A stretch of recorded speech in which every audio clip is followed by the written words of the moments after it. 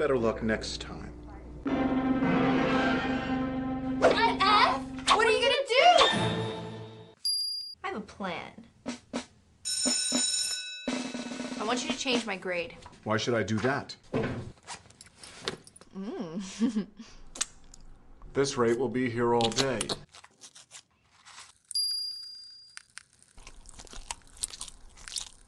Oh! Pop rock. Get your rocks off. Oh! Lord, I've had a good life, and I think I lived it right. Bet there's a big old orgy waiting for me in the sky. I'm sure behind them pearly gates there's booze and weed and pills. But if there ain't sluts in heaven, Lord, send me down to hell. All right. Welcome to another Let 'em Burn, where it's two goats and a host. Who are the goats? Who's the host? You're definitely the host. It's just like the thumbnail, you know. It goes back to that, you know, I'm going to get a bunch of goats and then shoot the goats. I was gonna trade y'all for a bunch of goats and shoot the goats. Well, either way, you know, you trade us for some goats and then shoot the goats. That's the point, you know. It's because why do you care? And Nick's like, I don't care about you or Rob. And so I figured, well, he's having a heartfelt moment here. One of those fuck you heartfelts. So I figured out why not? Why not do a show so Nick can get it all out there? Well, about how he feels about all of us. The truth is that you and Bull Rush are high value men, and you certainly deserve to be insulted by a far better man than I. But since nobody else is doing it, I figured, you know, somebody has to. Well, Nick reminds me of that girlfriend that calls you an asshole every time she leaves, but she keeps coming back. Fair. I mean, I'm not a chick, but whatever. But you play one on TV. Oh, god damn. There's a heartfelt. I wish I could personally take super chat so I could, you know, dedicate every $5 super chat as a heartfelt fuck you to you. Oh, kids, you've heard the sirens call. You've heard the bell. You've heard the whistle. You've heard the rebel yell. Throw them in, and we'll make it. You know, instead of a $5 cuck article, we'll do something about a heartfelt fuck you Bull. You know, because I can do this. We can have fun with this. Do like a little Hatfield McCoy kind of thing. Hey, Bacon, you're not the only one here. Trust me. I can see who's in the chat. There's a bunch of motherfucking lurkers right now. Everybody's like, ooh. Okay. Hey, Nestor, my antics do have a frighteningly high production value. They really do. You know, there is a method to my madness. Believe it or not, there really is. The difference is I'm not here for the almighty algo. That's the difference. You know, I'm not here to sell a book, a course, or a boot camp. Although if you want to throw money at me, I will graciously take it. I'll sell anything, anytime. Well, there you go. It's pronounced siren. Sirens are for ambulance. Ambulance. The only thing I want, Ty Cobb, the only thing I want from you is your panties. God damn. Just, you know. Dude, quit with the craziness.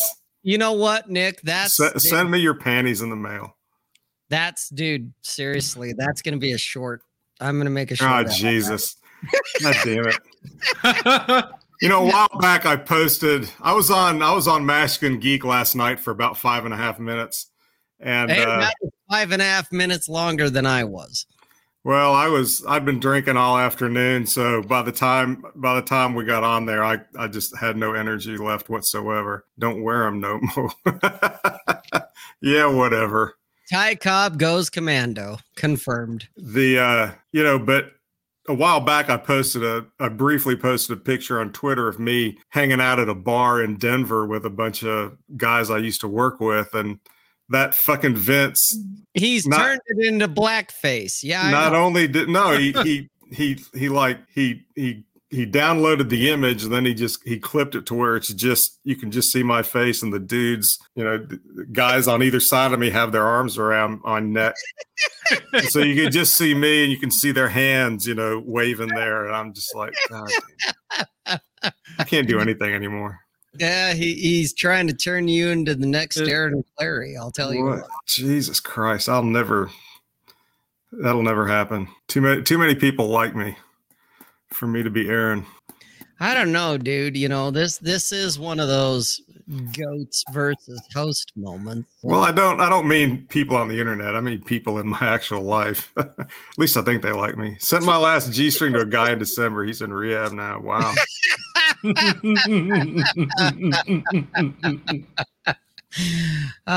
Kids. Once one whiff and he started hearing colors and seeing sounds. Right. It's like licking one of those poison dart frogs. Yeah. Licking a poison dart frog and then turning around and watching Pink Floyd's The Wall. Well, I've sniffed a few panties. I never licked any. Oh, but even sniffing them, god damn. Jesus. That too degenerate for you? No, because it just takes me back in the day. But there's a point where it's like, I don't know if I can do that anymore. I'm old, I'm frail, and I've seen, sniffed, and heard too much. That's just it. Well, I tried to save one pair of panties for every chick I banged since my divorce. And, at some point I discreetly just kick them under the bed. And she goes, I can't find my panties. I said, I'll wash them and bring them back to you. Yeah. You ever try to kick someone on the bed and it just stuck to your foot? They wouldn't let go. Oh, God damn. No.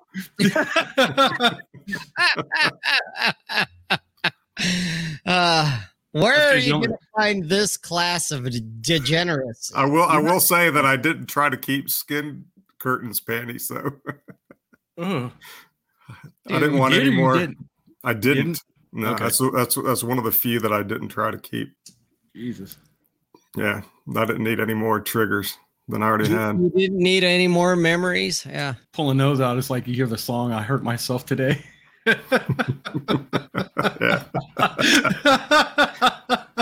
So some people are cutters. Some people do heroin. I pull out skin curtains panties and give them a little roll them into a tight little ball and play hacky sack with them.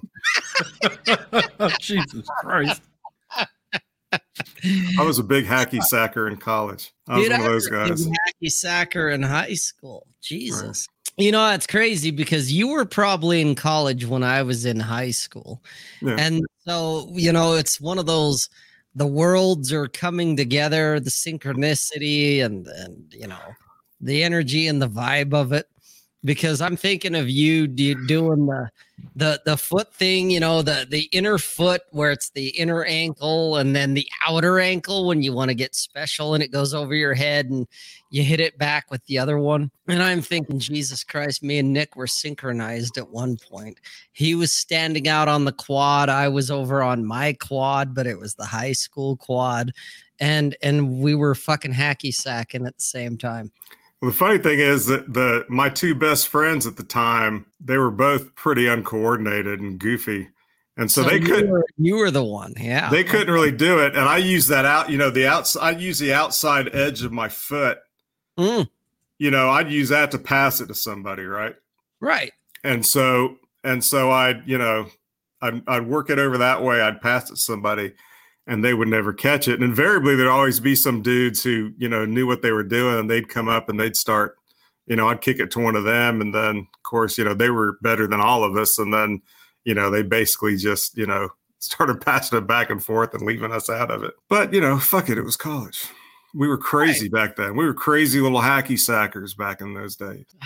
Man, memories. Did you have one of the hacky sacks that was two-tone, like different colors? Yeah, because I had one that was brown and white. That's the one I had. I had that one, but I also had one that was like chartreuse and pink. And I like that one better because it was easier for me to pick up when it was, because we'd be out there in the quad, exactly like you said, we'd be in the quad or the courtyard of our dorm. Yep. And the grass was patchy. So there was some grass and some dirt. A lot of times it was harder to see, but that bright pink and green one, you can't miss that motherfucker. No, you can't. And so I get it. I get the chartreuse and pink. I understand. Because not only did we play on the quad, of the high school, but we also played in the fucking field by the church. Mm-hmm. And dude, that brown and white motherfucker would disappear, especially in August or in September when everything was brown. And it's like, because of course I wasn't the world's greatest hacky sacker, but I was okay. I was decent.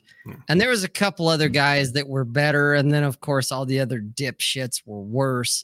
And of course, you pass it off and the guy that's actually really good wasn't paying attention. So one of the bench warmers decided, hey, I'm going to show my colors and fucking knock it out into the field. And then it's like, great. Okay, you stupid motherfucker, go look for it. Because I don't know where it went because it blends with everything else. Go find my fucking hacky sack, you dumb son of a bitch. So I get it. Ours once landed in some dog shit. There was some dog shit in the courtyard. No, it had been there for a while. It was dry, right? So it kind of looked like dead charcoal. Burnt up charcoal. It was all gray and powdery. Going white, yeah. But it just landed right in the dog shit. We're all just sitting there looking at it. I ain't picking it up. I ain't picking it up. I ain't touching it. I ain't picking it up. Oh man, a chartreuse and pink fucking hacky sack sitting on a fucking half-dried dog turd. Why does Nick have beef with Mama Swole? I don't even know what the fuck that means. To my knowledge, I don't have beef with anybody except Pat Stedman, Jack, what's his name? Murphy. Yeah, Jack Murphy. Those guys blocked me because I said mean stuff about them. I talked mean about them on the internet. Hey, since you decided to open Pandora's box. Oh, boy. Yeah, oh boy is right. You decided to go there, so I got to ask the question. I don't know who Mama Swole is. I don't either. I don't even know who the Sea King is, but welcome to the shit show. So, Nick, since you opened Pandora's box, I got a question for you. It involves, well, let me show you what it involves. Where's it at here? That's right. I have beef Wellington. It involves this guy. Oh, him. Is he did he decide to block you? Did the Family Hobbit give you the nicks or no? He's never blocked me. In fact, the last time I talked shit about him, he didn't even respond, which I thought was pretty all right.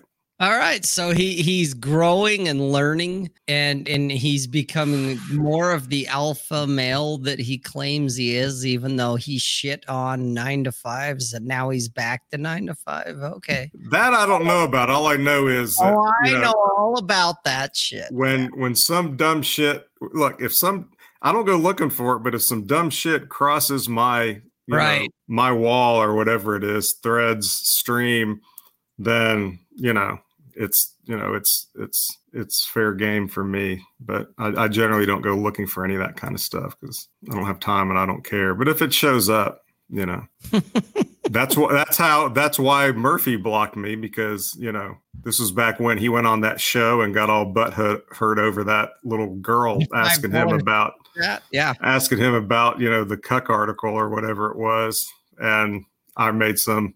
He tweeted something and I retweeted it and made some snide comment about it, and that apparently hurt his feelings. But I'm also not one of these guys that gives people grief for blocking you, because the block is there for a reason. If you don't want to be bothered with somebody, you should block them. It's not a sign of it's not a sign of beta-ness. It's not a sign of anything except that you just don't want to be bothered by that particular person. I get it. Dude, I totally get it. The only reason I typically don't block and I'll just mute is because I don't even want to give them the satisfaction.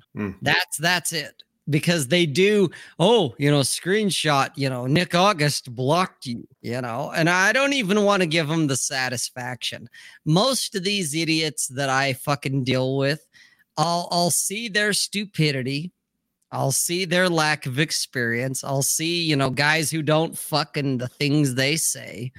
And I'll point that out. Hey guys, look, guy who doesn't fucking the things they say. And immediately, as soon as I quote tweet that, I'll mute the fucker. Just because I already know what's coming and I don't even want to bother. And then I forget all about it.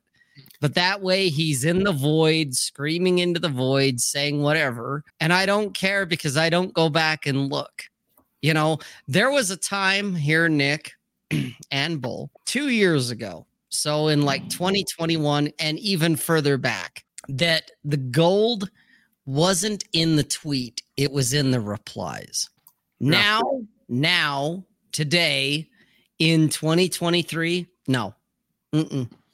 There is no gold in the replies. It's autism, idiocy, and whatever other bullshit. But I don't even bother. I'm like, I don't even want to know. I block people for one reason and one reason only. And that's if they start just hammering multiple tweets. If they'll go back and forth tit for tat with me and they don't try to get in my threads, first of all, and start slamming other people like, Ryan or Rolo or something. Or if they get in my tweets and they're like, I say something, they say something, and they're like, hey, what about this? And what about this? And what about this? Then I'll do it just because they're overstaying their welcome as far as that goes. But, just somebody comes on my thing and says, hey, Nick, you're a big faggot, whatever. I don't care, whatever, Right. I'll let them, I don't block people for just that. But if they become insufferable about it, then at that point, it's like, I'm here mainly to have sarcastic conversations with people I like. That's mainly why I'm there. Right. Well, and that's why, like you and Bull, even if me and Bull are just the two goats in the co-host thing, that's okay. I'll bleed at you every now and then because you haven't, muted as far as I know. You haven't muted me yet, because you still respond to me. So I'm figuring, well, I haven't gotten the mute from you. And Chest hasn't blocked me yet. Tonight might be different, but that's okay. Even though Bull's gotten the block. He's blocked Bull Rush before. Yeah, he blocked him and then he brought him back in, because even Bull's like, oh, my asshole hurts. And it's like, well, what did you expect? You fucked around and you found out, didn't you? Notice he has not much to say about this. What can you say, man? Right. Bull Rush was kind of insufferable back in the day, though. Well, he was, because he was like, look, kids, I found a lighter and I learned how to light fire. Let me bring everyone into this dumpster shit show. And yeah, but now look at him. He's like an adult now. And he's currently muted.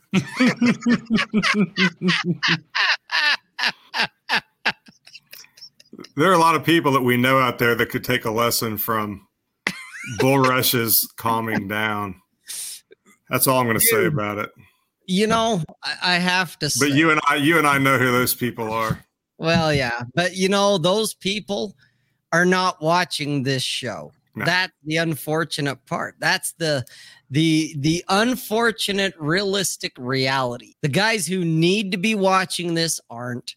Because they're still talking about being an alpha male or cuckland or stepdadistan or whatever other bullshit they're going off of. The shit that I wrote about, it was for them, but I guarantee you none of them read it because they don't. They don't read my shit. The guys that read my shit and then they're like, they're hitting me up privately and they're like, bro, is this about me? And I'm like, dude, no, I am legit serious. I've had guys hit me up over the last handful of articles I've put out there where I'm bitching about shit, I've had guys privately reach out and go, bro, is this about me? And I'm like, dude, it's not about you. If it was about you, trust me, I wouldn't have posted the article right off the bat. I'd have saved it, and then I would have reached out to those guys privately and been like, dude, we need to have a sit down. We need to have an intervention. And I'd have gotten you involved, Nick, and I'd have gotten Chest involved for a couple of these guys. No, I get it. But there's a couple that I would have said, we need to sit down. We need to talk. Okay. But I'm like telling those guys, dude, no, this isn't you. This isn't about you. But the fact that they were aware enough and concerned enough that they were like, dude, is this about me? That I'm like, Jesus, the one guy who reads it that has nothing to do with him, but he's the one responding to it. You know, where it's the other dipshits that I'm like, yeah, it's about these other motherfuckers. And of course, they're not reading it. And I knew this, but hey, you know, maybe one day in 5 years, 10 years, I don't know. Maybe they'll figure it out. But then again, maybe not. You know, if I'm not holding my breath. If you or Chest in particular, he don't need to subtweet to the rookies. If I found you or Chest or Ryan, you know, keeping me out, maybe even Bull, but probably not. You know, if you guys are keeping me out, then I'd be like, yeah, I need to go look at myself in the mirror and, you know, say 5, you're a piece of shits, and, you know, do my penance or whatever to try to get some equilibrium back. I would probably take that a little bit seriously, but anybody else, you know, because there are a lot of people out there and they don't give a shit. You know, I quit following them because they just turned full spurg, and it's like, you know, I just quit paying attention to them because they're doing shit that I can't abide in my life. Ty Cobb, on the other hand, you know, she may have quit Twitter, but I got to tell you, I follow her on YouTube, and she posts the most random stream of consciousness shit that it's like, that's one of my favorite things on YouTube because it's so random. It's just, you know, it's just laid back country hippie shit, which is, you know, pretty close to where my mind is at anyway. And, you know, it'll be like, hey, here's some vegetable seeds, and here's some soup stock, and here's a bird, and here's a fox. Yeah, here's a couple of deer.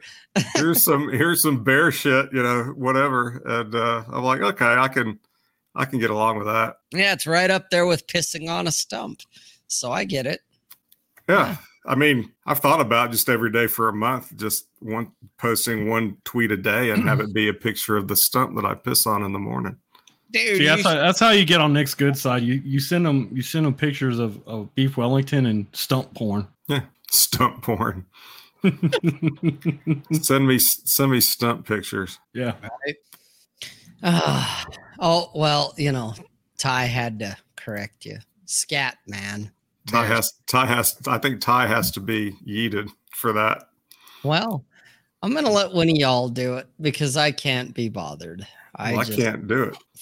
Yes, you can. You got to go into YouTube. Ah, shit! It's not worth it. Then. There you go. See, it's not worth the price. I just don't care. I really just don't care. You know, Ty's okay in my book. Yeah, she's all right. Mm-hmm. She's okay for a white girl. Yeah. And you know, you can tell she's a white girl because she's out there filming fucking raccoons and bear scat and other streams of random conscious unconsciousness. That's something only white girls. Well, I've seen her picture, so I know she's a white girl. Well, there you have it. You know what I like today was all the trees are all kept equal. Yeah. See, that's what she always does when she thinks she's getting my bad side. She throws in a Rush quote or something like that, because that's what that is, a Rush quote. Oh, from the trees. The trees are all kept equal by hatchet, axe, and saw. And if you correct me, I am yeeting you. Oh, look at this motherfucker here going. I did see a thing yours today where you're talking to you retweeted that thing about some guys are talking about how, You know, be it life at 24 is hard. so hard. I'm like, dude, god damn. You know, Yeah, that was right before I got into studio. I was like, are you fucking kidding me, you fuckers? Life hasn't even begun to fuck with you yet. there You were don't even know. there are, and see, you know, one thing that I did do, because I didn't have any distractions, it's not because I was particularly smart or perceptive, but one thing I did do at 18 to 24, I took advantage of the strengths of being 18 to 24, you know? So I lifted, I got jacked, I did a lot of fun shit, you know, played sports, went on, week-long backpacking trips, did all kinds of other shit, and, all kinds of shit that's easy to do when you're 18 to 24. And then once I had to grow up a little bit, I started working more and I started doing that shit. And yes, when you're 18 to 24, breaking into something where you can, make a lot of money very easily is almost impossible to do. And, you just, tough shit. You're young, you don't know shit. Nobody's going to trust you with shit. You got to prove yourself. So quit whining and get out there and prove yourself. And then when you're in your late 30s and 40s, it's going to get easier if you're not a jackass. And because people are going to, if you're not a jackass, people are going to respect and trust you more, provided you've got, some kind of background to deal with. People, it gets easier then, but it's not supposed to be easy when you're in your 20s, you're fucking pussies. You think being 56 is easy? Right. I mean, shit. Point. It's never easy. It's never easy. There's always something. Whether it's I can't get a job, can't get laid, can't get nobody to take me seriously, can't make any money, or it's, hey, I'm making some money. I got some pussy. I got, a house, whatever. But then you have cancer, or you have a dying family member, whatever it is. There's always something, the 30-something crowd, from what I've seen, the lives of quiet desperation. Yeah, I got the wife and the house and the job, and she won't fuck me, but she'll thigh rub me. It's like, dude, there's always something. Oh, put Billy's comment up there, because Billy, you're full of shit too. I'm basically starting from scratch at 28. Everybody's starting from scratch at 28. No shit, you haven't even begun yet. I tell you, when you're 35. I will say that, so far, my Nick Jr. is 27. And he's done pretty good for himself in his 20s. He did far better than I ever did. And, I hope he just continues to build about that and he doesn't lose it. But, fuck, everybody starts over at 28. 28 was when I got my first real job, was 28. It sounds like the same kind of sentiment. Like when you're in high school and you think everybody in your class is fucking each other except for you. Yeah. It's that same kind of sentiment. It's like everyone's making it except me. It's like, no. At 28, I was going to fucking college. I just started a family. Just had my daughter and shit, and fucking I was working dead end jobs, man, at night. So 28 was when I got married, and when I got my first real, fucking job. That was a, benefits, retirement, all that bullshit. And that was starting over. Yeah, I was like 30 after I got out of college, man. It's like one of those things. It's not where you start, it's where you finish. It's where you end up. So, I mean, my philosophy on your 20s is fuck up as much as you can in your 20s. Do all kinds of shit. I mean, there were some things that I didn't do, that I wish I would have done, just because because of a girlfriend or because of some other bullshit. I lived in North Alabama, and, I'd always intended to go down and spend a year working on a fishing boat down in the Gulf. Never did that. I should have, didn't. I did other shit, but, the other shit I could have done anytime. That shit is like, you gotta, if you're gonna do it just for a season, it's better to do that when you're young. Yeah. Well, generally society is more forgiving on a 25-year-old who fucks up than a 45-year-old who fucks up. Absolutely. Like a 45-year-old, you're fucking up. This like 25-year-old guy kind of gets a pass a little bit because he's a fucking dumbass. What the fuck is the orange pill? You're gonna get slapped. You're gonna get your hands slapped. Is that like some kind of ED idea. suppository. It's like the red pill, but Red for pill, but dudes for like dudes Ryan. like Ryan. Dude, I'll take that as a compliment. I can tell we have a huge following. We've got, 15 people 15 watching the show. That's pretty good for us. Yeah, dude, we're peaking. We've engineered the show to attract quality, not quantity. Right. That's the Zach Small gambit right there. whatever it is happening to you. That's what you meant to have happen to you. Right. I was meant to be an entrepreneur until I wasn't, and now I'm okay with the 9 to 5. Yep. Now I'm meant to be a working stiff. That's right. I was meant to be a blue collar guy. God damn it! I build things with my hands. Then I go home to a hot meal and a hot wife and perfectly behaved kids. Zachary. I like the irreverent, hold nothing sacred pill. Oh, we'll get there in a second. I gotta go through some of these comments. Zachary, dude, if you can't do the same things in your 30s that you could in your 20s, you have a much bigger problem. Okay. 30s ain't nothing, bro. Dude, 30s are nothing. The only thing that I learned in my 30s for me was I wasn't as directionless and as angry as I was in my 20s. Okay. From the physical standpoint, I could actually do more in my 30s than I could in my 20s. Okay. And that was because I tested myself. I thought, well, fuck it. Let's find out. Fuck around, find out. I did it. And I found out I could do more. And here's the fun thing, Zachary. This is why I went off on a couple of guys, on Twitter right before the show. They're talking about their 20s being, the valley of death. 24 to 27 is the valley of death for real.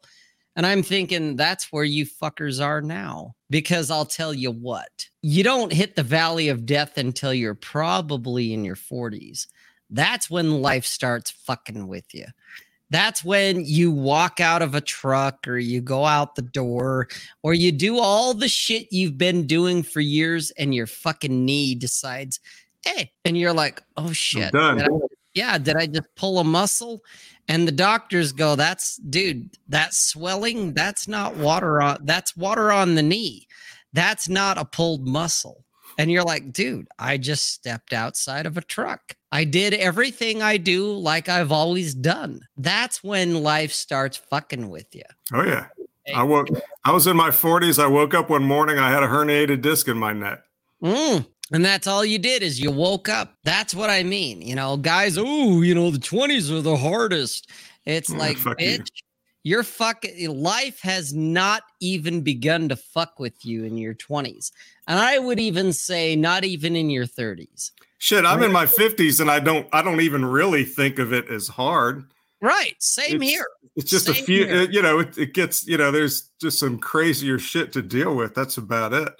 If, especially now, people commenting on the internet, they could potentially theoretically be anywhere. But if you're living in fucking America and you're not addicted to crack, shitting on the streets of San Francisco, but you've got, some kind of normal crappy job and everything else, you still got it made, man.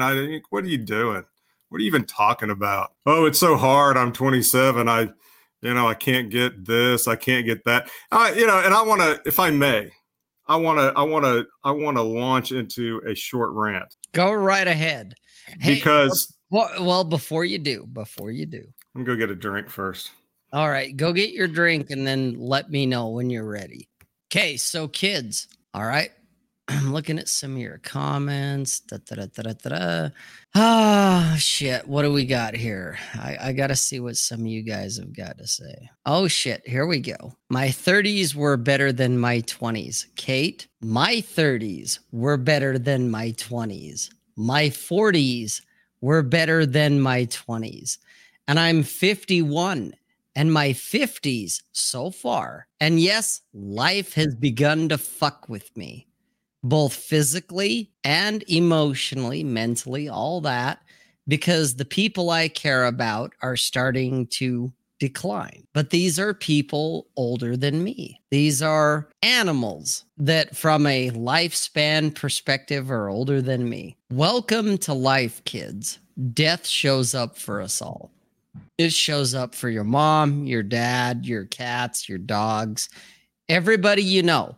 I know of guys, that are my age. I went to high school with them. They're dropping like flies. And I'm like, oh shit. The fuck have you guys been doing? Okay. I look at like my dad, who has morbid curiosity. He loves to look at the obituaries. And I remember saying to him like 20 fucking years ago, I was like, what are you doing? You looking for yourself? And he's like, maybe, but he's seeing his friends die. And he was my age at that time. And guess what? That's where I'm at. Only instead of obituaries, I'm following certain individuals on social media because they're the ones that, you know, they're the keeper of death. You know, they're the ones telling me, oh, hey, you remember this guy? Oh, yeah. We went to high school, junior high, whatever. Yeah, he dropped dead. Damn. You know, if anything, I'm waiting to see myself in that list because that's the reality as you get older. My dad is one of the last guys standing out of his friends. Okay. Most of his friends are all dead. They all dropped dead of cancer, heart disease, whatever. Okay. He's one of the few left. My grandmother was the last woman standing.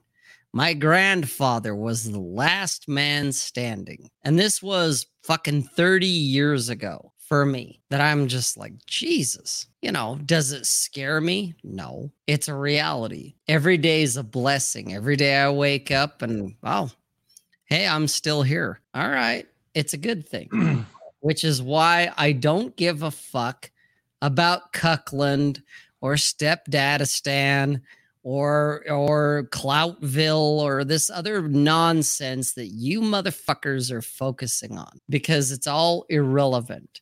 It doesn't matter. If you're the guy or the woman, whichever you may be, and I meet you in real life, we meet up for steak and drinks, and your opening gambit to me is, so what did you think about Fresh and Fit saying, yeah, blah, blah, blah, or I'm the prize, or whatever it is. I'm going to be like, whoa, you need to back up like a lot. Okay. Because I don't care about any of that shit because none of that shit applies to my life.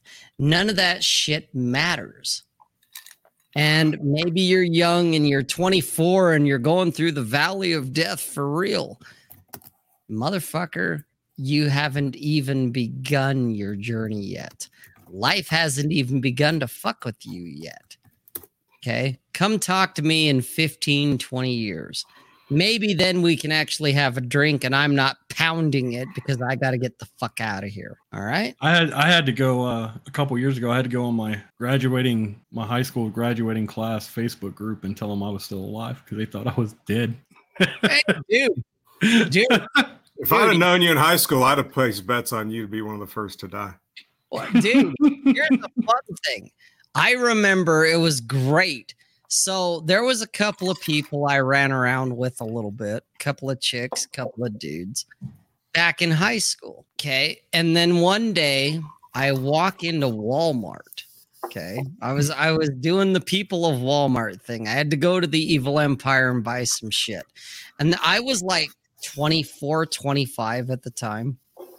Go walking in, and the cashier, I recognized her, that it was this chick that I knew. Haven't seen her since high school. It's been 5-6 years. Okay. Go walking in, walk up and, oh, hey, how's it going? And she looked like she saw a ghost. Her face goes white and she backs up and whoa. And I'm like, and this again, I'm 25, 26. And I'm like, whoa, what's going on? She's like, oh my God, I feel like I'm talking to a ghost. I heard you were dead. And I'm like, well, I didn't get the memo, you know, because I'm still here. So how you been? You know, and it's the same shit. Okay, same shit. There's so many people I've run into over the years that are like, holy shit, dude, you're still alive. And I'm like, last I checked. Yeah. Not only am I still alive, I'm doing better now than I was when I was, 24, 27, going through the valley of death. My fucking life is grand, even if life is fucked with me. It's like, I wouldn't trade it. I wouldn't go back because I didn't know what I didn't know. So, yeah.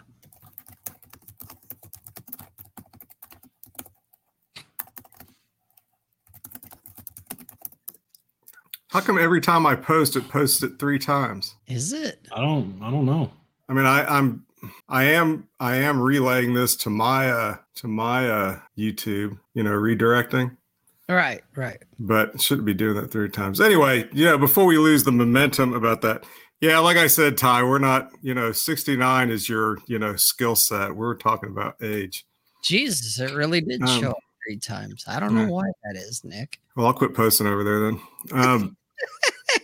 Getting back to this Valley of the Shadow of Death shit. So I don't remember where I saw this. Somebody was talking about it. So I did a quick binge watch of 3 documentaries about dudes who were going to get brides from Ukraine or Russia.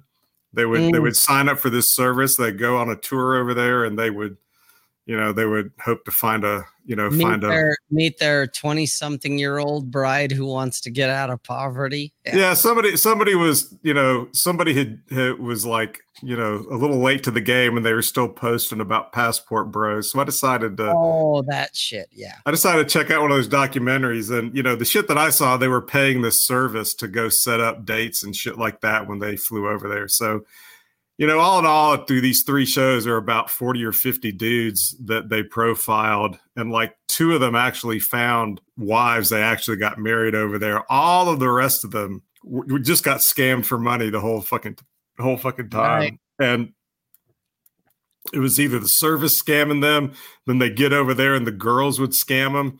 And they would go over there, and the guys are saying, look, a lot of these girls, we can screen them as best we can, but we can't give you any guarantees. So a lot of these girls are going to try to get you to, take you, they'll take you by the phone store and try to get you to buy them a phone and shit like that. And all these guys are doing it, and they're, all this shit going on. And like they're interviewing these dudes before they go. And they're just like, the ages range from like 35 up to like 55. And, they're all talking about how, well, some of them have been married 2 or 3 times. Some of them never been married at all. And these guys are sitting there talking about how, there's just not any women out here in Wisconsin where I live. And, and all this other kind of shit. And they're talking about, I don't, I get kind of shy, and I get kind of this and I kind of that. And so their best fucking idea, instead of getting in shape, maybe going someplace where there's chicks and not just staying out on the farm where it's nothing but cows and hogs, and,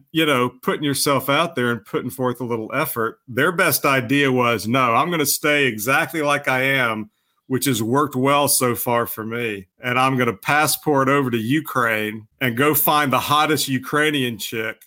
And she's going to want to marry me because I'm a quality man. And I was just watching, and I was like, yeah, you're all going to fail. And it was like fail after fail after fail. And they're all sitting there talking about how hard it is to meet women, how hard it is to get dates. One of them said he was like 40, he'd never been in a relationship before, all this other kind of crap. And I'm like, I don't know how that happens, because if you're going to pay $10,000 all in to fly to the fucking Ukraine, or to St. Petersburg and try to marry some chick that doesn't even speak your language, but for some reason she's going to fall in love with you, whatever that's supposed to mean, first of all, and, want to settle down and have your children and be a good wife and a good mother for you, that stuff up a little bit for 3 to 6 months and then go out. Because all this shit about how you can't find any decent women in America is total bullshit. Well, you can 10 find grand. Them, it's just hard to find. 10 grand is enough that you can. I mean, especially for those older guys, you can get a prescription for TRT, hire a personal trainer, and hell, even hire a personal chef to cook you meals. And in like 6 months, you'll be jacked. Exactly. And you ain't gonna have a problem anymore. Well, half that's fixed for you, and you fixed it yourself. I mean, $10,000 to go across the globe, just Jesus. You know, half of that is going to the service you're paying. The other half is for your travel and for your, you know, the money you spend while you're there on, you know, meals and hotel and shit, whatever expenses you have to pick up for yourself. And that doesn't even cover, you know, if you're going to go shopping and then you're going to let these bitches scam you out of your money. Talk about having more money than sense, man. It's like, dude, you know, I mean, you know, I'm not as good looking as you. I'm not even as good looking as Rob, and I did just fine. I didn't have to spend any money really. Not especially. I mean, I still haven't spent $10,000 on going out with women probably in my life. And you know, it's like Jesus. You know, it was the most pathetic thing. I was watching this whole thing, and I was like, you know. And I'm going to contrast myself with somebody else, and it's not going to be a flattering portrayal of me. I'm going to contrast myself with a new friend I've made over the last few months, assuming, you know, he'll claim me, is I had occasion to, you know, meet online, not meet in person, but online meet Red Pill Thor, if any of you guys know him, and most of you guys know who he is. Yep. Yeah. I love that guy. He's a solid dude. The man has been through some real shit. Yeah. And he's been through that stuff, and he's like all strength and positivity. And honestly, you know, I would, you know, he's another guy that I hope to meet in person someday and just shake his hand, because I've had the opportunity to have a couple of 3 personal conversations with him. And, you know, I love that guy. And, you know, I've never watched any of his content really. I've seen him on Rule Zero a little bit here and there. That's about it. But just as far as talking with him, you know, over Zoom and shit, solid guy. I really like him so far. And that dude lives to help people. That dude lives to pay it fucking back. I don't. I pay nothing back. I help my kids, my family, my close friends. I don't really care about anybody else, right? And, you know, because, I mean, honestly, you know, I could try to be popular and say that I do, but I don't do anything for anybody else. You know, I don't, you know, what have I, you know, I've given Bull Rush some cigars because, you know, he bought me a bunch and I asked him to keep a few for himself just for doing me the favor. That's about as far as I've gone to help anybody that I don't, you know in my immediate life. Right. That's true. That's true. A couple. Yeah. I'm a heartless bastard.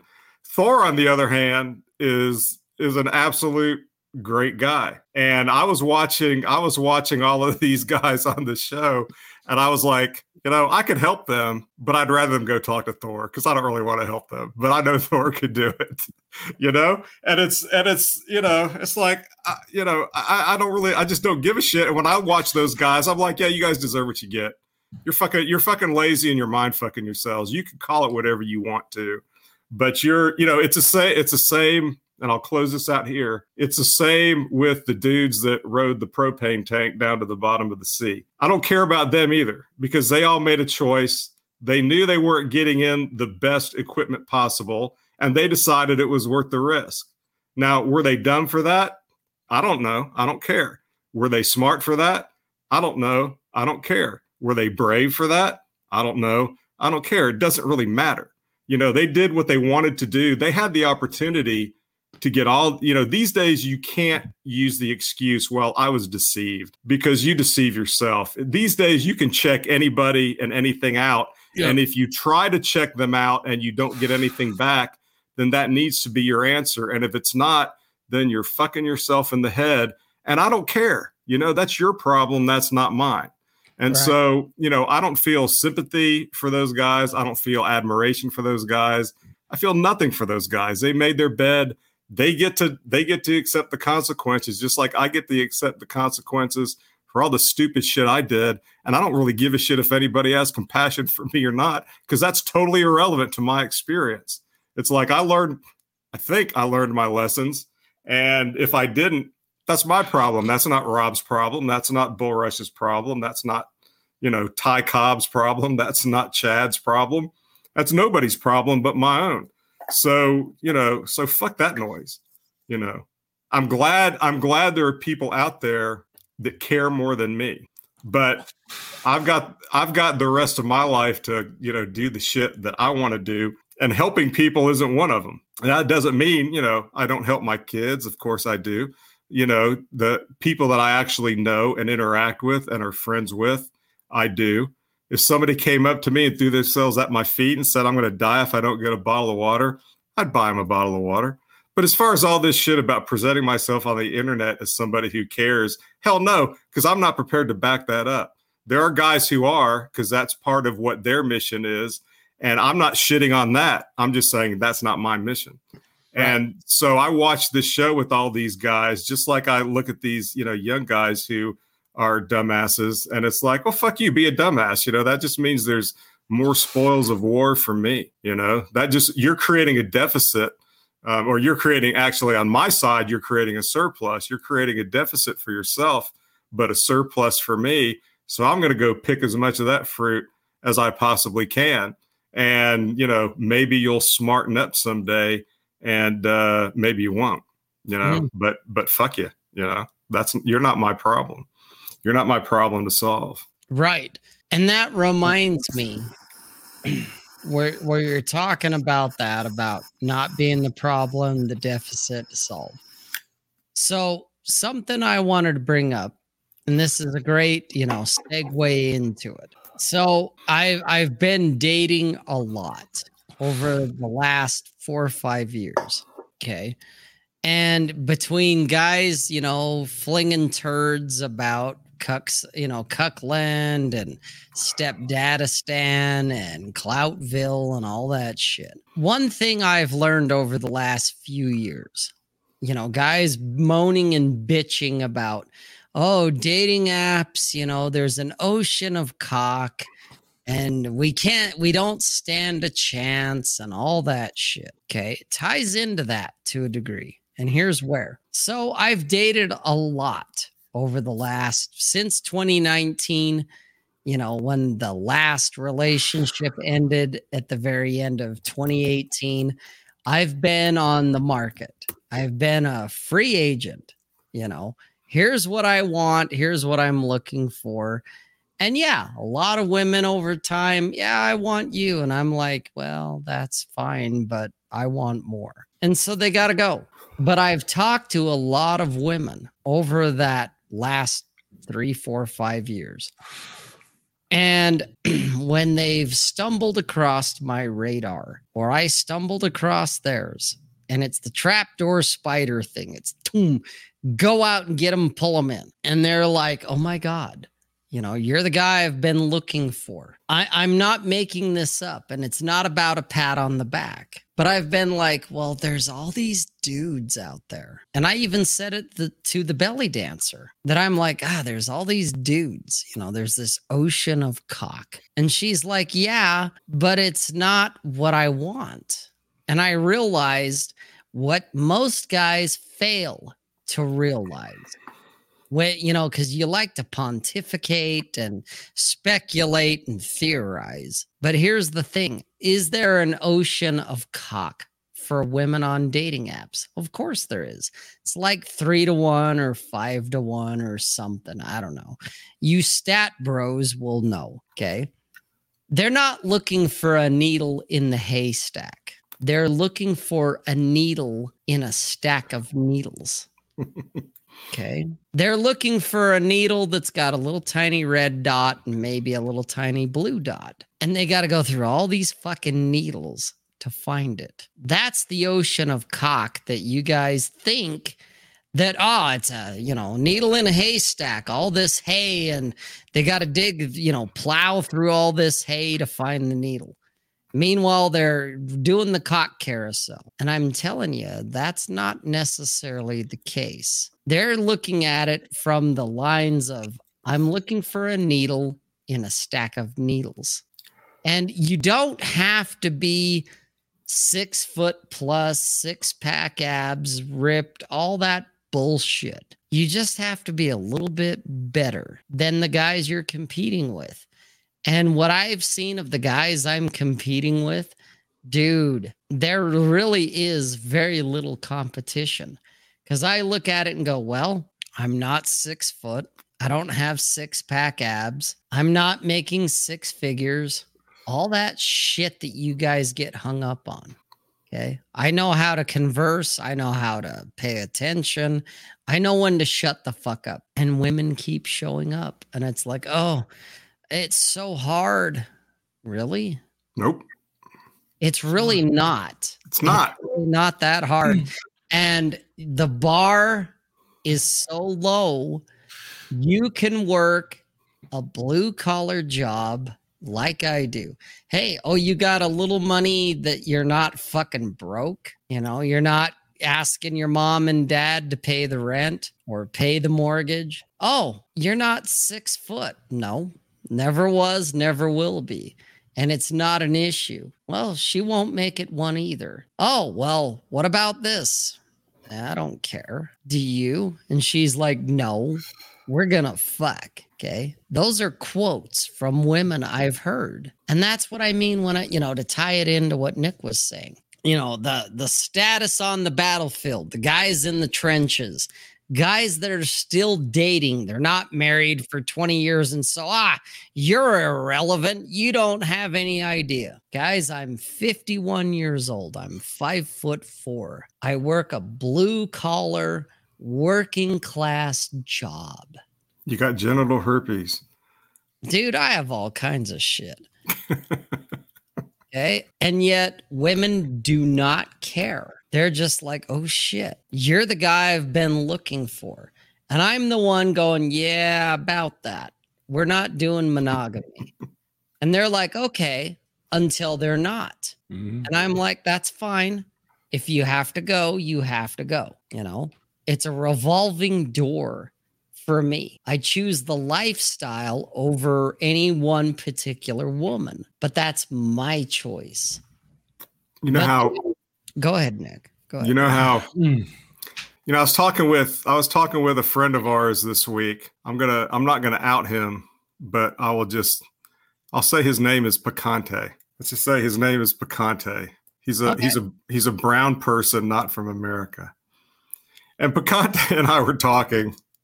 Sometimes I'll be pretty harsh with Picante on Twitter and in a certain Twitter group that I sometimes occasionally post in. And in fact, I was so harsh with him last week that one of the other guys in that group was like, God damn it, Nick. And I was like, you just don't understand, my relationship with Picante, because I give him a lot of shit. Same. I give him a lot of shit because I know he can take it, but we have a lot of one-on-one conversations behind the scenes where, because he and I are in a similar industry, a lot of times he likes to pick my brain about certain shit. And I give him a lot of false answers, hoping that he'll screw himself over. Right. Just kidding. But here's the thing, we were talking about something this week, and I brought up something Ryan always likes to say, which is be attractive, don't be unattractive. Mm-hmm. And I'm going to reverse that for a minute. If you can understand what's unattractive and just stop doing that, you almost immediately become a lot more attractive without even doing anything. If you can just stop the unattractive, dumbass shit, and then getting in better shape, dressing better, learning a little game, and whatever else, that shit's easy. Mm-hmm. Shutting the fuck up. All of that is easy if you can identify and eliminate the stupid, unattractive shit you do and say. And that's really not that difficult unless self-awareness is a problem for you, in which case you need to go to somebody you trust and have them just smack you in the face with it and tell you what it is. But it's relatively easy to, and look. But you can't teach that stuff though. like that has to come from experience, man. You can and you can't. I mean, if you're right, you can't teach somebody who's not ready to learn. You can't teach somebody who's not being honest with themselves, and that's where it all has to start, which is one of the reasons why I'm so brutal with people, is because if you're not being honest with yourself, all this other shit is just, it's like playing fucking, Go Fish or something. It just doesn't, there's nothing interesting happens. You just play a stupid game. It's like playing 52 card pickup, with your life. But if you can legitimately stop being unattractive and then do the few things it takes to be more attractive, whatever raw materials you're born with, it's not that hard. Because if I could do this shit after 20 years of marriage and going through the typical blue pill phase and the all the other bullshit that often happens, trust me, it's not that hard. But if you're still stuck in that rut, then yeah, it does seem hard and it does seem impossible. And if you've got 250 pounds you got to lose, yeah, that's hard. So you better get to it, because that's going to take you a couple of good 3 years to get all that shit done. But 3 years from now, where would you rather be? Would you rather be the guy that overcame a bunch of shit, or would you rather be the guy that's still saying, "Oh, everything's so hard"? And the only reason it's hard now is because you made it hard on yourself. Life's hard for everybody. Right. But then we all choose how hard or difficult and how easy we're going to make it for ourselves from then on. And you got to get to that point where you simply stop being unattractive, start being attractive. And like I said, look at all the people that are out there, even a lot of these dorks on Twitter that I think are dumb shits and are stupid. They're still saying all basically the same things. Even those guys can help you if you focus on the basics. I mean, I think Zach Small is a goof, but he still says and talks about a lot of the same shit. If he's your cup of tea, fine. Who gives a shit? Just get yourself to a better fucking place. It ain't that hard to do. Like you got guys like Jack Napier. He takes on, he'll help you lose weight and stuff and get stronger. Drew Bay will do the same thing if you join, like $20 a month to his website and stuff. Yep. Napier, you got Drew, you got Ryan, you got Thor, you got a lot of good dudes out there that want to see you do better. They're just not going to do it for you. You still got to do it. You still got to do the heavy lifting. And to go back to what Rob was saying, I've had a lot of similar conversations with girls over the past few years, and me and Rob have talked about this privately. It's like girls, like, yeah, there's a sea of cock out there, but there's a fucking dearth of like leadership and confidence and self-reliance and confidence and more that's than what leadership or anything else. Yeah, and it's the confidence. Is confidence and just self-reliance and stuff like that, and an experience, that girls are looking for. They're I've told Rob this. Girls are tired, guys. They're fucking tired. Oh yeah. They don't want to do this shit no more. They don't want to do this shit no more. They don't want to be boss bitch, even though they say it on social media that they do. They really, honestly, believe me, they really fucking don't, guys. They really don't. They're tired. And I've seen these girls' faces in person. They're tired. They look tired. Even if they want to be boss bitch at work, assuming they work, they don't want to be boss bitch with you. No. I've had so many girls tell me this over the past few years. They're like, I'm successful in career and stuff, but when I get done, when I go home, I'm tired. I don't want to make this. They're like, I don't want to make decisions anymore. My girlfriend now, she's like, when I'm around you, I don't want to make any decision. I don't even want to go. I don't even want to decide where we go to have food. You tell me what we're doing, and I'm there with you. I don't want to do anything. Here, have my keys. You drive my car. I don't feel like driving anymore. Fuck this. She's like, I'm out. And that's not her. It's every girl I've dated since 2016, 2015. Yep. Like they're done, bro. Guys, they're done. They're done. They don't want to do it anymore. Yep. Dude, that sounds like the bell. They're just waiting for you. When I say you, I mean like you guys to take them by the hand and be like, I got this. This is what we're doing. That's we're going to it. go do this. We're going to do this. And you throw in a little bit of fucking aftercare on the side, you know, just sprinkle that shit in, you know, it becomes a different dynamic. You won't have a problem getting girls anymore. You're going to have a problem with girls, like really honestly getting rid of girls. Like you don't want to take on that type of relationship with them where you're having to decide everything for them. And they're just basically like putting and they're wanting monogamy and all this bullshit. And they're coming to you and stuff like that. And it's like, it becomes a responsibility almost. Mm-hmm. And it's beyond sexual. It's relationship.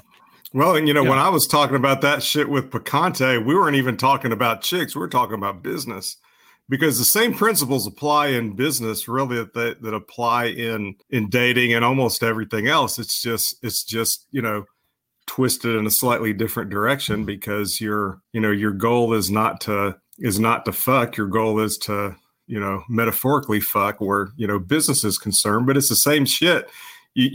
You still have to be attractive and not be unattractive, if you want to up your game in terms of your career and your bullshit like that.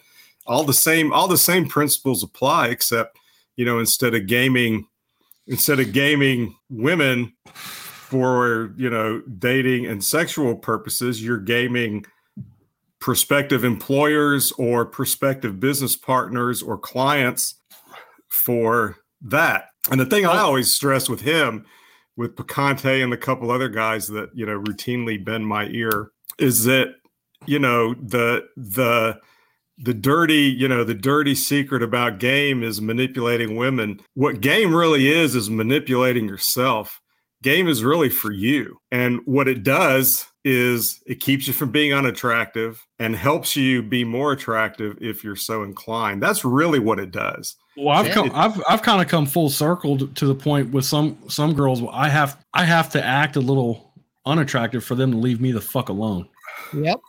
Not a lot, just enough to put them off, for a little bit, for a few days, so I can have some fucking peace to myself. There it is. Real quick, I want to throw a little love.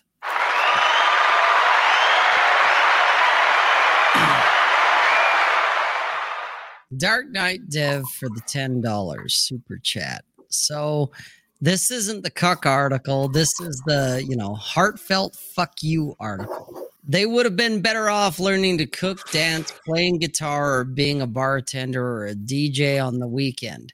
You don't need a passport. You need more social skills and hobbies that are social. Absolutely. If you need to go overseas, and yeah, we're backtracking just a little bit here, but if you need to go overseas to meet women, dude, you've got way more problems. Okay. The problem isn't the women. The problem is you. Okay. As much as guys, rant and rave and, chicks in South America, chicks in the Eastern Bloc, chicks over in the Philippines or over in Asia, whatever. It's like, sure, I'm not saying that they may not be more, family oriented or more traditional or whatever your bullshit is. But if you have to fly across the world to meet them, the problem isn't them. It's not women in America. The problem is you. You're being unattractive, not attractive. Because I've got my radius when it comes to women I'll meet to less than 25 miles. Okay. If they're over 25 miles, if they're over a half hour one way, I cannot be bothered because there's plenty within that half hour radius one way. So an hour tops total round trip. I'm willing to go an hour round trip for a handshake and a hug. And if you're near a metropolitan area, not even a major city, just like a mid-sized city, like you got more girls to choose from than you could ever shake a stick at. Dude, I used to be in Birmingham, Alabama a lot for business. And I've got a lot of friends there. So between meeting women through the social circle, meeting women through business events and contacts, meeting women through apps and shit, and meeting women just from, sarging on my own, I could spend a year in Birmingham and date a couple of 3 different women a week for a year and never run out. And that's not a big city, No, it's not. Because what's the population of Birmingham? It's not even a million. I mean, it's not even 500,000, is it? Well, it's shrinking. If you consider the whole metro area, because I'm really not going to be dating any hood rats in downtown Birmingham. But if you take the whole metropolitan area, it's not that big and it's shrinking. And Huntsville's going to surpass it size wise in like in the next decade, if not sooner. But there's still so many people there. There's not in my little town, but I still do all right around here in, bumfucked Egypt. So, it's, there are 2 things you can do. You can find in a small metro area, you can find plenty of women that are going to meet your criteria as long as you're not an insufferable asshole and you're not looking for trouble. And then on top of that, I mean, hell, because of my connections with the university, we've talked before about I've dated, a lot of university professors who are, king shit feminists in their daily life, their professional life. Yeah. But 2 things, either they weren't king shit feminists when they were with me, they were downright, submissive like all the other chicks that I date, that were just basically nice girls, or they were, but they kept it quiet long enough for us to fuck a couple of times. Sure. Because they wanted to fuck, and they wanted to fuck me, and they didn't want a lot of people to know they were fucking me, but they were still fucking me. Well, it's like the city I live close to. It's got like 80,000 people in it, and 80,000. Damn. Yeah, it's only 80. Huh? Oh, it is. Let's see. It is 40,000 women. Jesus. Yeah, at least. And the thing is, it's like it's not a big city here in Texas. It's kind of small, and it's got like 80,000 people, and like within a 30 or 40 minute drive. I mean, that's a lot of girls. I know because I've looked at it. Well, and the thing that I noticed about the feminist chicks I dated is they and this gets back to a lot of the Twitter shit. They kept all their politics and ideology on the down low because they were there to have a good time, and I was there to have a good time, and I wasn't sitting around. You think I was sitting around? So who are you going to vote for next time? There was absolutely none of that shit going on. It was like, hey, I'm not going out with you if you're gonna, if your fingernails are gonna be painted yellow, shit like that, So I'm just fucking with them and having a good time and making them laugh because that's what you're there to do. You're there to have a good time. You're there to laugh. You're there to fuck. You're there to, have fun, hang out, have fun, hook up, like Corey Wayne likes to say.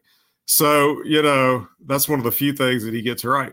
So all of this shit where people are talking about, I can't date a woman that has, or I can't go out with a woman that has this or has that, fucking political view. It's like, I didn't know the political views of any of the chicks I've dated, except the couple that I've dated longer than 3 months. Right. And I know what little Spurgs are, her political views or whatever mine are. And because she doesn't give a shit, she's like, she doesn't really give a shit at all. I've had a handful about politics. I've had a handful of instances where I've been out on first dates with girls and they've tried to bring up politics and shit like that. And all I did, I didn't engage it directly. I just changed the subject. And they got the message. They're like, oh, he doesn't want to talk about this. Yep. Because there's also with girls, there's also a need whenever you go out with a girl, she already agreed to go out with you. So there's also a level of they want to, they want to do what you want to do, and they want to curry your favor as well as you trying to curry favor with them. Well, and I assume that the ones I dated, they probably figured I wasn't some mealy mouth liberal dude to begin with, because I just don't give that off, I don't think. Second of all, because I never brought it up, I don't think they wanted to bring it up, because I think, if they like you and they want to hang out with you and they want to bone, they're not going to say shit that they know is going to ruin it. And if they do, they probably already reached the point where they're like, yeah, this guy isn't my vibe anyway, so I'm just going to say or do shit that, turns him off. But, I honestly, I never ran into it. And the good thing about the liberal chicks that I dated was that, just like the ones who just got out of a long marriage, I knew that those liberal chicks weren't going to stick around very long. They were going to solve that problem themselves, because after we banged a few times, that's where, inevitably, I would make some sarcastic comment about, women being in charge of anything. And then, they would be like, well, whatever. And they'd start bowing up a little bit. And I would just, stick to my guns. And most of them eventually would just find, they would just find the door themselves. And that would be the end of it, which was great, and I figured they filter themselves out. I figured that out. And I was like, hey, we can hang out for a week and then this is over, which is exactly what I wanted at that particular time. And so that worked out well, I just want to interject real fast. I agree with Rob on this. Long nails are not an issue. The better to scratch it, but yes. Dude. Like if I got to put Neosporin on my back or have her put Neosporin on my back, that's a good fucking day. Right?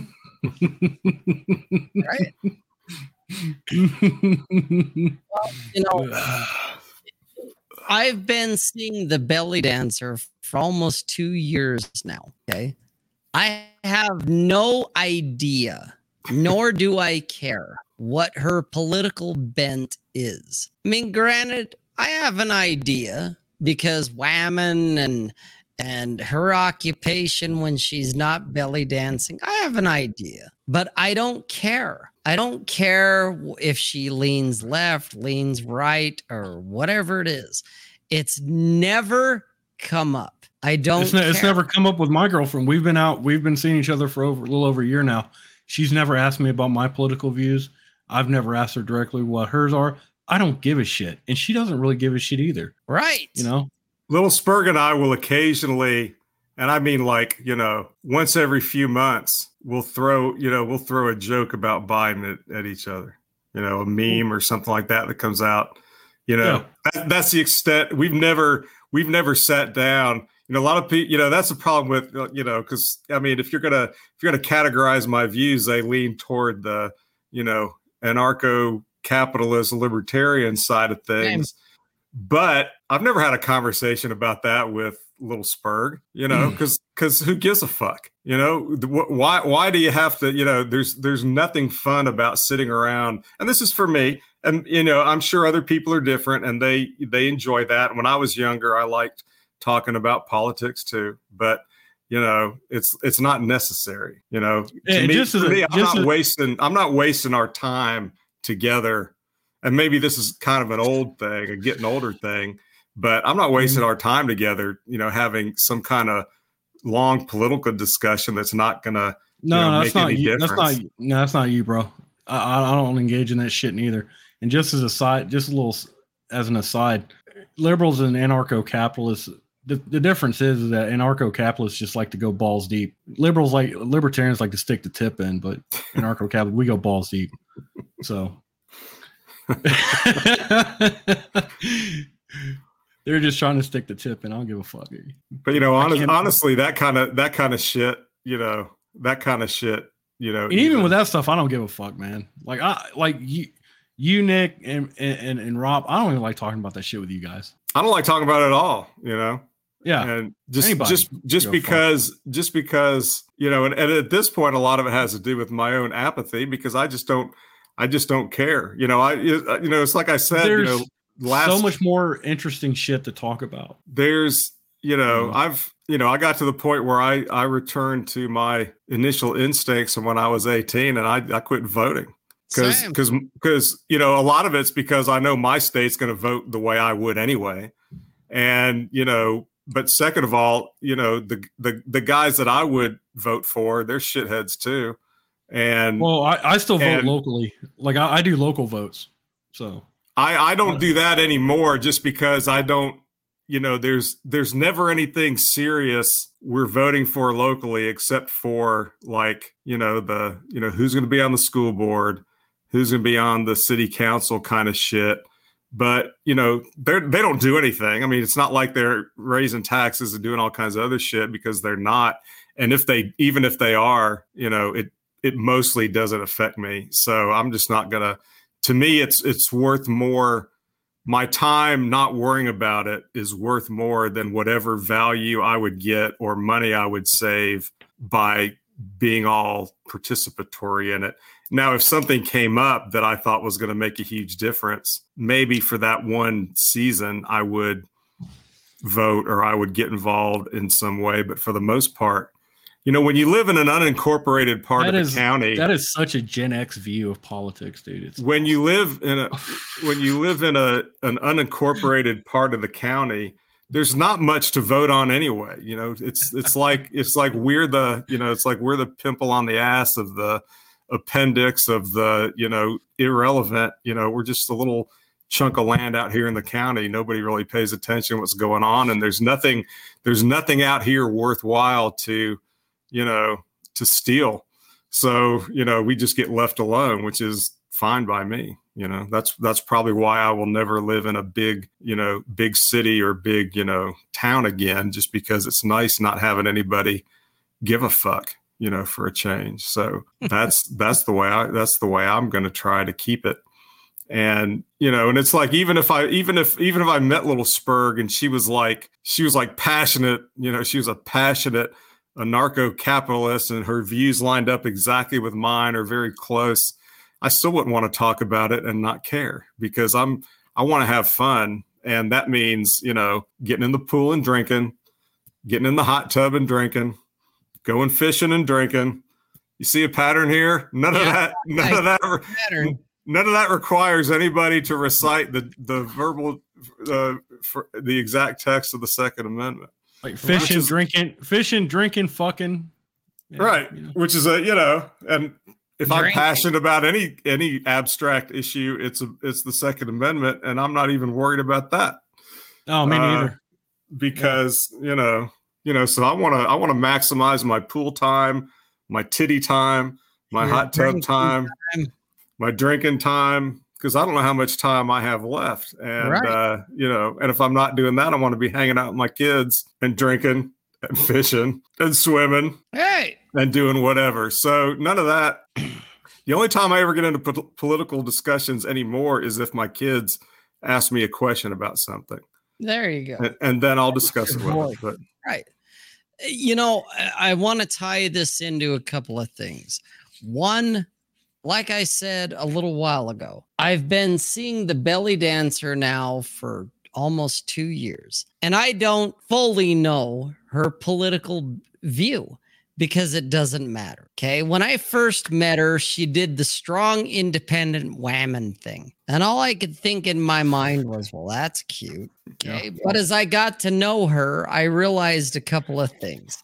It wasn't her, parroting the latest thing on the internet, because she's literally not on the internet. She had to do it because she really didn't have a choice. Well, she did, but okay, it goes back to what Bull was saying about, man, these broads are tired. Mm-hmm. Okay? She picked guys who didn't step up, as far as, using that term, air quotes around step up. Okay, guys who weren't leaders, guys who didn't say, I got this. And then she met me and I was like, that's cute. And yeah, we had a kerfuffle. We had a struggle over that because I thought it meant one thing and it meant something else to her. But we sorted it out. And I realized her having to be the leader and be the girl boss and all that bullshit was because she didn't have any other choice, because other shit wasn't getting done. And her and I have been figuring that out, where I'm like, babe, I fucking got this. You got to show her better. You got to show her a better way, man. Right. Your way is the better way. And that's the thing. I call it logistics in our relationship, in our dynamic. I'm like, look, you're a big picture girl and you have all these ideas and all these things, and that's great. I'm here to do the logistics side because I do not want to tear a tent down in the fucking dark. So is that where you almost, is that the where you almost died or something? Isn't that the outing you went out when you almost died from fucking exposure or something? We talked about that last week. Okay. That was something else. That's something else. Trapdoor Spider-Man. All right. Dev has another. And I'm gonna get there. We're gonna get there. We're gonna get there. Okay, Dev, I haven't forgot about you. I'm gonna get there, bro. So, with me and the belly dancer, she's realized, and that's one of those things, that needle in a stack of needles. That's where, you know, Bull says, broads are tired, man. Bitches be tired. Okay, he's not wrong. Because they're looking for you not to step up and be the stepdad of Stepdadistan and all that bullshit. They're not even there yet. Like, no, Jesus. They're just like, just please make a decision. Just please tell me where we're going to eat. Right. Well, you know, what do you want? I don't know. What do you want? Please tell me what you want me to wear when we go out tonight. That's it. They just want you to go, wear this, we're going here. Or even better, tell them, wear this, and I'll fucking surprise you. Please misogyny me. Right. Please misogyny me. Right. And when they go, where are we going? You go, it's a surprise. Okay. I just tell her fucking, my girl doesn't even ask anymore. She's just fucking happy to be out and about. Right. You know, she's just like, she doesn't even ask me no more. If she asks me, I just look at her with side eye. I'm just like, really? Yeah. Dude, that's same here. I'm like, really? Shut up and just sit down. Like, are you questioning me? What the fuck? What is this? Right. And she can just relax into it. She's like, oh my God, Rob, I've been married twice. I've had 2 husbands, and yet I've never had a guy step up like you are. And I'm like, oh, stack of needle, you know, a needle in a stack of needles. Okay. You just go, I got this. That's all you got to say. I got this. Guys, if you're ever in a car with a girl and she asks you like, where are we going? Just grab the inside of her thigh, give it a good squeeze, and just start rubbing the inside of her thigh, and just keep going. Don't even fucking answer her. Right. Because it doesn't matter. No, you know? It doesn't. Okay. But I want to go back to Chad here real quick. He said, to be fair, I had to travel to Texas to find a gal, but it's an excuse to move from where I live. Okay. Chad and I are on the same wavelength in a lot of areas. I mean, Texas girls are nice, man. Like, well, I'm not going to argue that. Okay. I've traveled from one side of the country to the other to meet women. Now, I wasn't going to move. I wasn't going to uproot everything because, ooh, pussy. No. Okay. And I'm sure Chad's the same way. He lives in a shithole. He knows he lives in a shithole. Mm-hmm. And he wants to get out of the shithole. And so whether there was a chick waiting for him there or not, he was like, fuck it. I want to get out of the shithole. Okay. He just happened to also find a chick, and I've seen her off camera, that it's like, God damn, good job, Chad. But yeah, anyway, she's fucking cute, man. Yeah, she is. She is a cutie. Okay. But he didn't look at it as like the passport bros who are looking for love and someone will touch my penis and she's anarcho-capitalist and conservative and all this other nonsense. He's like, I hate the shithole I live in. I'm looking at other places that might be more viable. And what do you know? I met a chick that would touch my penis while I'm at it, and she looks good, and she meets all these other criteria. Okay. My only other thing is like, does she take care of you? Like how I guarantee she takes care of Chad, or he wouldn't be. Because Chad's a fucking degenerate. Because here's the thing, like looks to me girl's looks, it'll get you foot in the door. That's it. But that's it. That's all. Like, if you want to open that door up all the way, there's going to be a lot more investment. I'm sorry. I get it. That's why I always say, like, it's like if a girl makes my dick hard, she's a 10. It's like there's intangibles there. That's why I say that. There's intangibles there. And Real you can't. quick, I gotta. Go ahead. Yeah.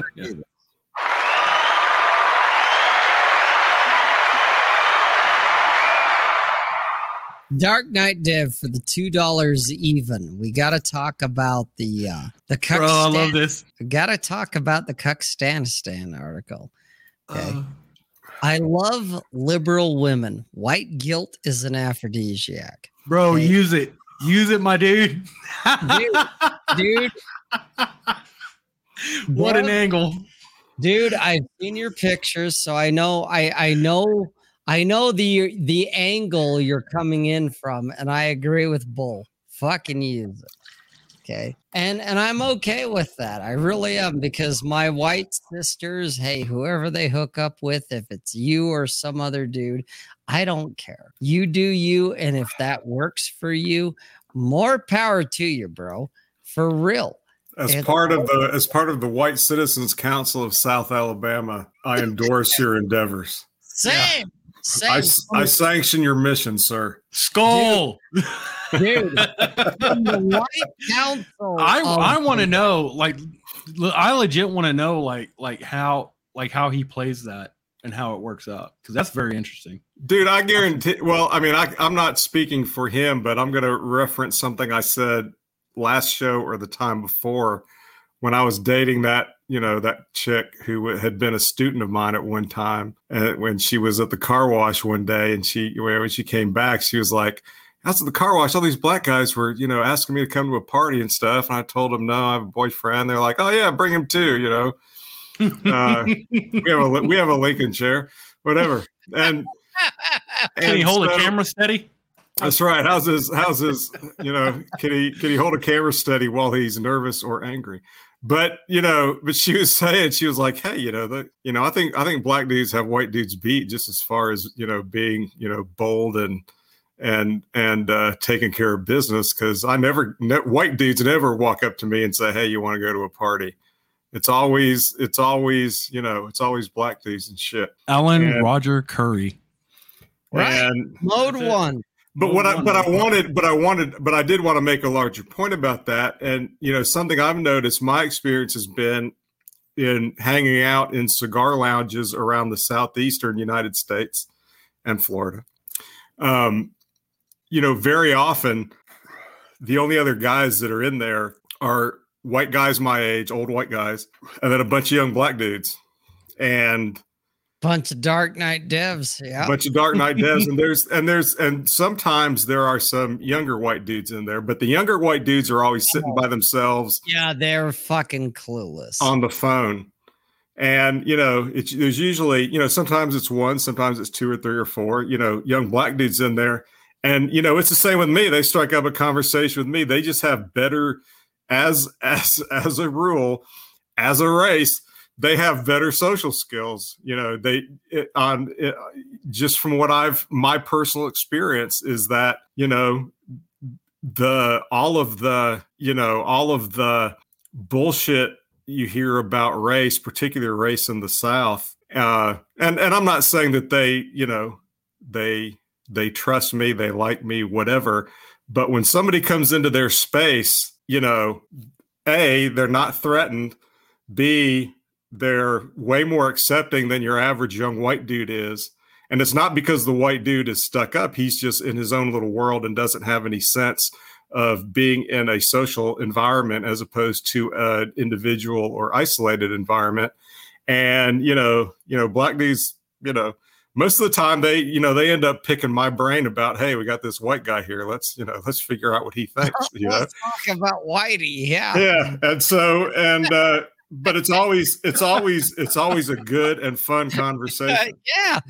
I'm the same way here, and I live in the white capital, or one of them, that it's like, oh man, Learn from everybody. Learn from these guys. Learn from Dark Knight Dev. Way too many trade notes. Yeah, trade notes, man.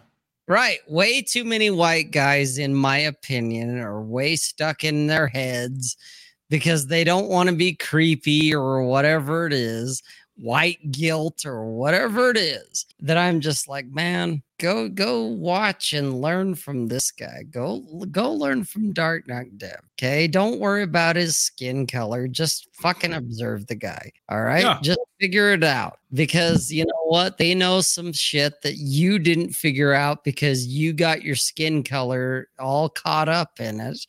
And it's not an issue. It's really not. And if he tries to sell you some crack, just buy some. Right. Be a good guy and just buy some. Well, there's that. Tell me twice. Well, and if he calls you a cracker, you pull out the bullwhip. You know exactly. You pull the fucking You just pull out the crop, dude. Like lean into that shit. I can't even. I can't go there.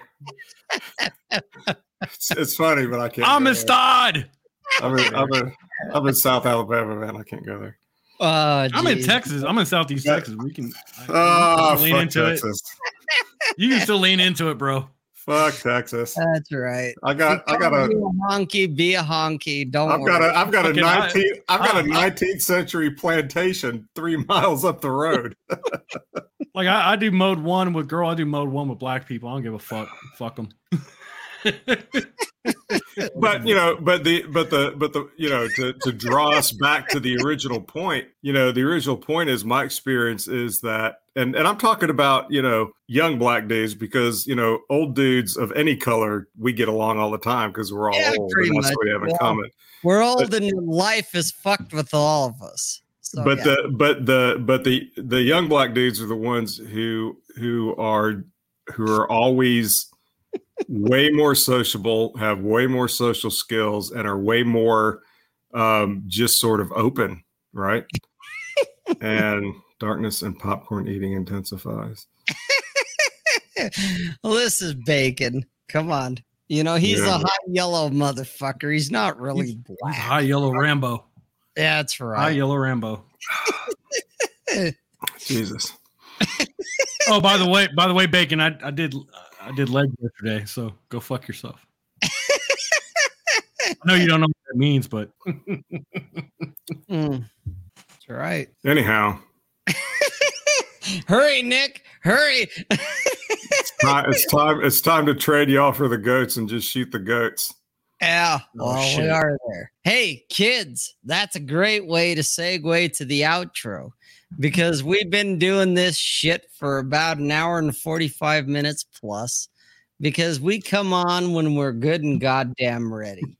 But we're going to call it, because I know Nick wants to do his own thing, and Bull's got to sharpen razors on fucking enchiladas or whatever. I got a thing to say. I got a little announcement. So concerning little announcement concerning Lazarus Razors. I found a property recently. I'm working on it right now, and hopefully, if everything goes right, we'll have Lazarus Razors will be up and running in the next month or two. Because I've had some guys, the past month or so ask me about it and stuff like that, and I know like McTubis, fucking, I still owe McTubis a fucking razor and stuff like that, and so we'll have it up and running hopefully within a month or two. He's not here tonight. He's fucked off, bastard.